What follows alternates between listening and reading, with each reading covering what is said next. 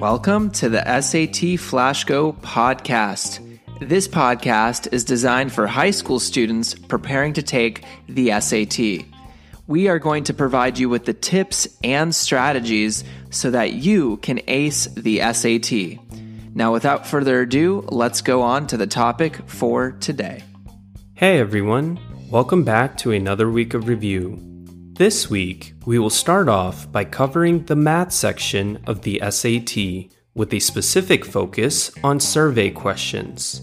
Then, towards the end of the week, we will be introducing general review questions, which will cover topics that we have previously reviewed in episodes spanning all of the sections of the SAT. But for the time being, let's begin with our review with the math section. People often wonder why survey questions are on the SAT math section in the first place. Calling them not really math is actually a fair assessment. Survey questions are less interested in what you can do with your data and more interested in if you should do something with it. Here's a sample problem. A community college conducted a survey regarding the quality of their cafeteria food by interviewing students checking into the dining hall. 100 students were asked if the food was above average, acceptable, or below standards.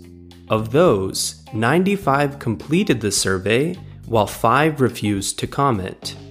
Which of the following is most likely the greatest source of error in the survey?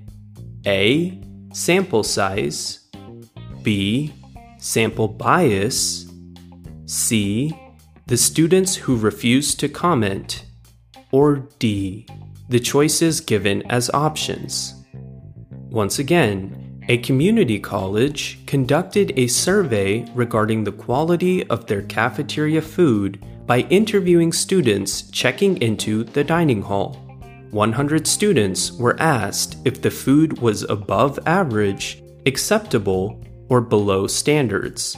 Of those, 95 completed the survey, while 5 refused to comment. Which of the following is most likely the greatest source of error in the survey? A.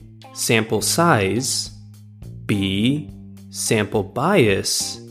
C. The students who refused to comment. Or D. The choices given as options. Answer choice A, sample size, is tempting here, but 100 responses is actually a decent amount of data to represent a student body.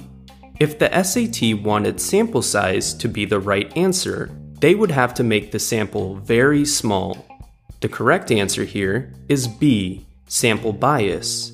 This survey is biased as it only interviews students from the community college who already have decided to make use of the college cafeteria, rather than any other source of food. Additionally, the students who are heading into the cafeteria are much more likely to be hungry and will likely rate the food better than they would have at any other time. As you can see with this practice example, you were not asked to do any difficult calculations with the data provided, but you were expected to understand what the data represented and accordingly how it should have been gathered. We will work out more examples of different forms of survey questions for the math section as the week continues. See you tomorrow to continue our review. This episode of the SAT Flash Go podcast is powered by Ivy Experience, an educational company. Ivy Experience provides students SAT and ACT test preparation, college application and essay coaching, academic advising, and more. Ivy Experience helps students succeed in a world where college admissions are more competitive than ever. Please check out ivyexperience.com to learn more about this great service. Now, guys, I hope you enjoyed the episode for today on the SAT Flash Go podcast, and we'll see you on the next one.